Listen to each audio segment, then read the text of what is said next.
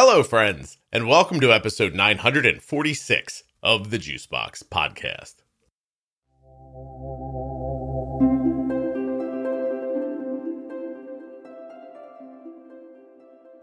I thought for the 4th of July we would run a best of episode about alcohol. Don't ask me why. Just seemed like, the right thing to do. Today's episode features Jenny Smith and I in a Diabetes Variables episode. Episode 596 originally aired on December 17th, 2021, and it talks about alcohol and its impact on your type 1 diabetes care. While you're listening, please remember that nothing you hear on the Juicebox podcast should be considered advice, medical or otherwise. Always consult a physician before making any changes to your healthcare plan or becoming bold with insulin. If you want to check out Jenny, you can hire her at integrateddiabetes.com. And if you want to check out the entire Bold Beginnings series, it's available at juiceboxpodcast.com. Go to the menu at the top, click on Bold Beginnings. You'll see all of the episodes there. It's available in your podcast player, any audio app you listen in. And if you're looking for another list, but you don't want to go to the website, you can go to the featured tab in the private Facebook group, Juicebox Podcast, Type 1 Diabetes.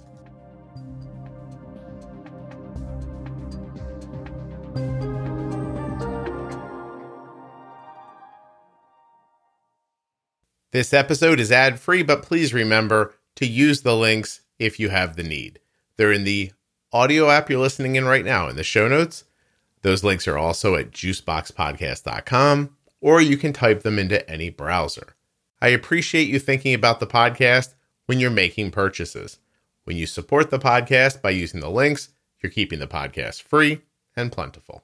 And here's a couple of quick savings for you. If you'd like to start drinking AG1 in the morning like I do, drinkag1.com/juicebox. The first time you buy AG1 with my link, you'll get 5 free travel packs and a year's supply of vitamin D.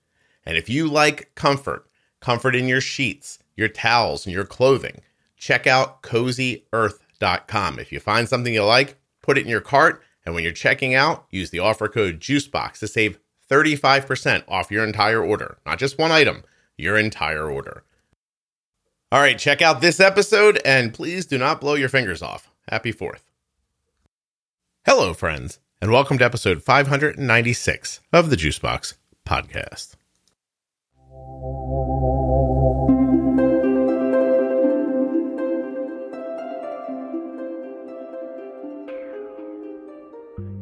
So this is it. This is the last episode of the Diabetes Variables series with me and Jenny Smith. And today's topic is alcohol. You see how I've timed that to coincide with New Year's? That's right. I'm thinking. Please remember while you're listening that nothing you hear on the Juicebox podcast should be considered advice, medical or otherwise. Always consult a physician before making any changes to your healthcare plan or becoming bold with insulin. Today I'll be speaking with Jenny Smith. Jenny has had type 1 diabetes since she was a child for over 30 years. She also holds a bachelor's degree in human nutrition and biology from the University of Wisconsin. She is a registered and licensed dietitian, a certified diabetes educator, and certified trainer on most makes and models of insulin pumps and continuous glucose monitors. She's also Jenny from the Juicebox podcast, so come proper. I really hope you've enjoyed the Variables series. If in the future Jenny and I think up other ones, we'll add them. But if not, they're always there for your needs and enjoyment.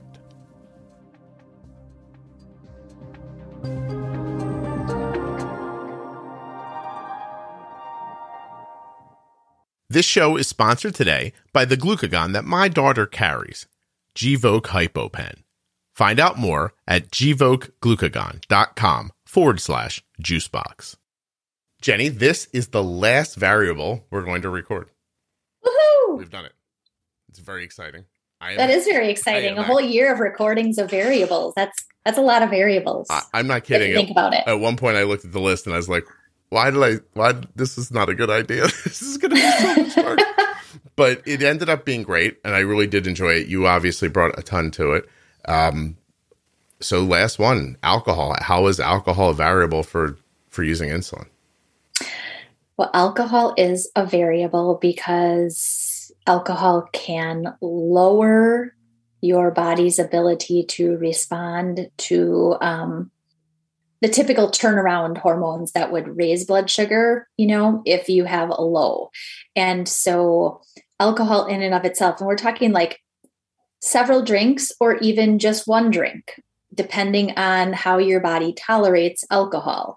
And many people, I think, are kind of confused what to do about alcohol because they feel like, well, if they're drinking like a hard liquor, for example, really doesn't have carbohydrates in it, right? Okay. So you may not be bolusing for it. And should you know, not necessarily, not unless it's mixed with like cranberry juice or orange juice or something like that, right?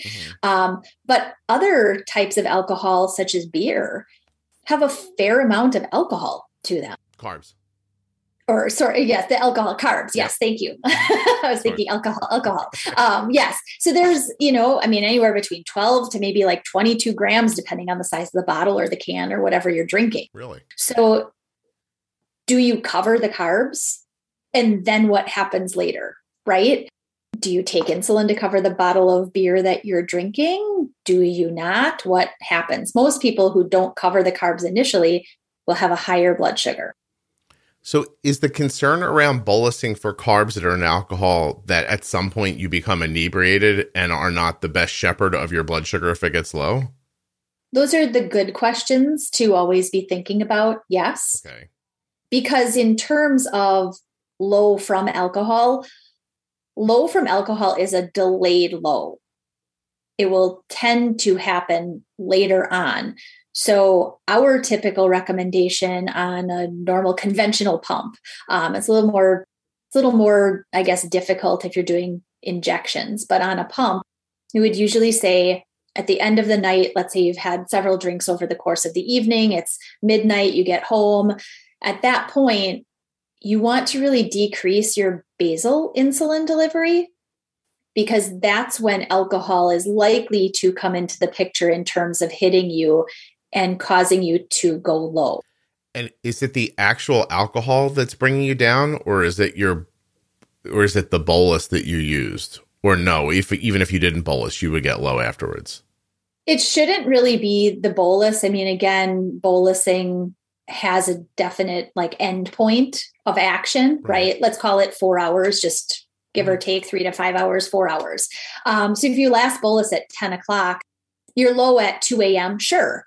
It could have something to do with some of that bolus still being left in the system, but it could also have to do with the way that the liver turns around and deals with, let's call alcohol a toxin, right? Okay. So as the liver is dealing with turning that alcohol around and getting rid of it in the body, your liver is also not putting out the typical turnaround for drop in blood sugar, right? You don't have that counter-regulatory hormone production so that your body has some glucose drip coming out of its saved stores to help you. Okay.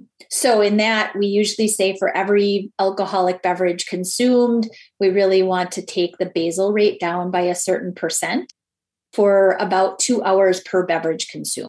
Okay. So if you had 3 beverages at the end of the night, the percent that we would take it down would be by 40% of a decrease. And then the time frame to decrease would be about 2 hours per beverage. Okay. So you're basically, people might not recognize that your liver is making glucose and giving it off like is it glucagon or glucogen or how I forget the word. Right. I mean, your body's counter-regulatory hormones essentially coming from the liver are helping your body to essentially put out in terms of a low or a drop like that. It's helping your body to put out the glucose, right? Okay. I mean, that's why we have glucagon kits, right? Glucagon kit is a really quick turnaround of telling your body to spit out the glycogen and to turn it around into glucose to sort of bring you up from the low. But if you're taxing your body with enough alcohol, the liver gets focused on that. And then as your blood sugar gets low, it doesn't go through that process in the same way. Right. It doesn't go through that big process of counter-regulatory, but also remember the reason that we're taking basal insulin is to counter the production and natural drip of glucose into our system. To begin with. So if the liver is busy taking care of alcohol, it's no longer going to help with that normal drip, drip, drip of glucose. And thus your basal is going to be too heavy for you. Okay. In layman's terms, yeah, right? Well, listen, it's not a deep dive into how the liver works, but it is something I don't think people think about for certain. Yeah. No. And I think it's something that often isn't even brought up. Like I try really hard with a lot of, the teens and those heading off to college that I work with. I try to bring up alcohol at some point because it will come into the picture. Yeah. I mean, unless your kid has really sworn off because they just don't have any interest in that, at some point, alcohol will be something they need to think about. And it's really important that they know better how to adjust if needed than just say, well, I'm never going to do it. Right. Okay. Does this need a bigger episode, or what do you think? What do you have? More questions? No, I don't know if it's, I don't know. I mean, it's like, it's, if it's beer has carbs. If you're drinking, some harder liquor, there's no carbs in them, but you have to look and see if you're going to add fruit juice. It just seems like maybe I could understand that when I start, but what happens when I'm like 3 drinks into it? Like, what do I do when the room starts spinning? You know what I mean? Right. I mean, the big things with alcohol too, that we always recommend is definitely have something to eat with it. Mm-hmm. Right. So it's not just alcohol. I mean, you probably know that, or maybe you don't, I don't know whether you drink or not, but if you drink something on a pretty empty stomach, the impact of that alcohol is faster. Right. You will feel the impact versus if you have it with a meal or at the end of the meal, or you're drinking it along with the meal. It's much of a dumbed down impact. Yeah. Which may also then, if you were expecting the impact of alcohol, may lead you to drink more, because I'm also thinking that there might be people who are wanting to get to that spot too. It's a really difficult thing to talk about because you're talking about it from the perspective of how do I do this responsibly? And I don't know that everybody starts an evening of drinking with that in mind to begin with, right? Correct. And you also have to consider, like, I much feel like and I've only been drunk a handful of times. I am not a drinker. Mm-hmm. I think the last time I was drunk was probably at my brother's wedding in Aruba. And that was a long time ago. And it was a lot of fun. Yeah. But feeling drunk feels very similar to a low blood sugar. Okay. Those tipsy types of, and maybe that's not a symptom of yours, but I very much have a similar feeling with alcohol as well as with a low blood sugar. Yeah. So then comes into the equation, if you're also already not really thinking very well because you have alcohol on board, is your symptom of being drunk also a symptom of a low that you're not paying attention to? Yeah. And how well are you going to be able to handle that? I'm just thinking of a person I met recently whose son was away at college and was not a drinker. And then all of a sudden one night just dove headfirst into it. And then this person had to like drive to a place to like rescue the kid and take them to a hospital. Yes. Because then the next problem is that you're now around a bunch of drunk people. No one's going to be able to help you. Like, it's not like you have a designated, what if my blood sugar gets low person here, Right. Right. I mean, it's the reason in college that 98% of the time, I offered to be the driver when we would go out. Yeah. And I might have, knowing that we were going to be out for a fair number of hours, I might have like half a beer when we got there. And then I had nothing else the rest of the night, giving it a good 4 hours of clearance time to be able to be like the driver home. Yeah, I can say with confidence that in my life, I haven't had the equivalent of a case of beer. Like, I just don't drink for no reason that I can particularly point out to you other than it's not interesting to me. But it's just not a preference. Yeah. It's not for me. I don't know. Like, I don't even know how you consume that much. Like, I have a bottle of flavored peppy water here. Uh-huh. And if I tried to drink this whole bottle, I'd be like, oh, I can't drink. It would be too much. I mean, I don't know what happens when you start putting hops and barley into it. I'd be like, oh, I'm so full.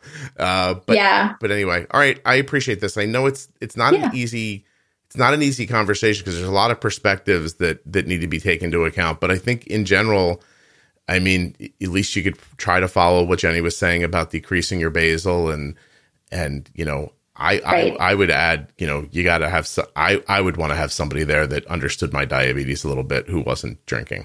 But correct. Absolutely. And I mean, even people ask even about wine, you know, a glass of wine, typical table wine is somewhere between 3 to 5 grams of carb per, you know, glass.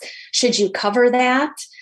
I think a lot of it is also experience, right? What do you know about what has happened? And along with what you said, make sure somebody is there who knows you have diabetes, knows how to help you if you don't seem to be acting the way that you normally would be acting.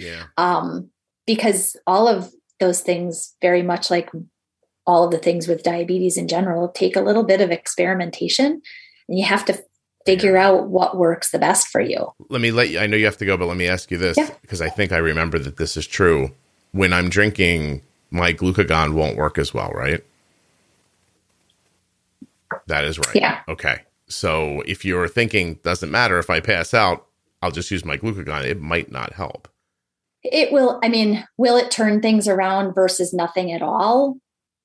Yes. But it's not going to be the same impact from what I recall. And I mean, I certainly would look it back up, but I'm quite certain nothing has changed about the recommendations and what we know about your glucagon kit and alcohol in the mix together. Yeah. Yes. So read the label on your glucagon if you're expecting it to save you when you're drunk, because it might not be as impactful as you were hoping. Okay. Jenny, yay. That somehow we made drinking sad. And I'm sure everybody. Oh, maybe we should. Well, people don't see us, so they can't tell whether we're smiling or not. I was having a great time talking about it. I'm like, I just started thinking like we're taking the thing where people are like, oh, my Saturday night happy place. These guys are bumming me out. Anyway, all right. Well, thank you so much. Gvoke HypoPen has no visible needle and is the first pre-mixed auto-injector of glucagon for very low blood sugar in adults and kids with diabetes, ages 2 and above. Not only is Gvoke HypoPen simple to administer, but it's simple to learn more about. All you have to do is go to gvokeglucagon.com/juicebox.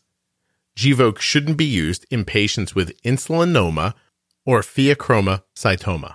Visit gvokeglucagon.com/risk. And the Diabetes Variables series began, I guess technically at episode 231 with the pro tip called Diabetes Pro Tip, Variables. But then the variables proper began at 491 with trampoline, followed by temperature, travel, exercise, hydration, food quality, leaky sites and tunneling, video games, stress, masturbation, school, bad sites, growth hormones, sleep, pump site placement, a full moon, diabetes tech, weight change, Walmart, the final episode, sort of, the last episode, menopause, and today's episode, alcohol. Check them out. They're all available in your podcast player or at juiceboxpodcast.com. Thank you so much for listening. I'll be back very soon with another episode of the Juicebox Podcast. And now I will sing the simple version of You're a Grand Old Flag for the 4th of July. You're a grand old flag, you're a high-flying flag, you're forever in peace, may you wave. You're the emblem of the land that I love, the home of the free and the brave. Every heart beats true neath the red, white, and blue, where there's never a boast or a brag. Should old acquaintance be forgot, keep your eye on the grand old flag.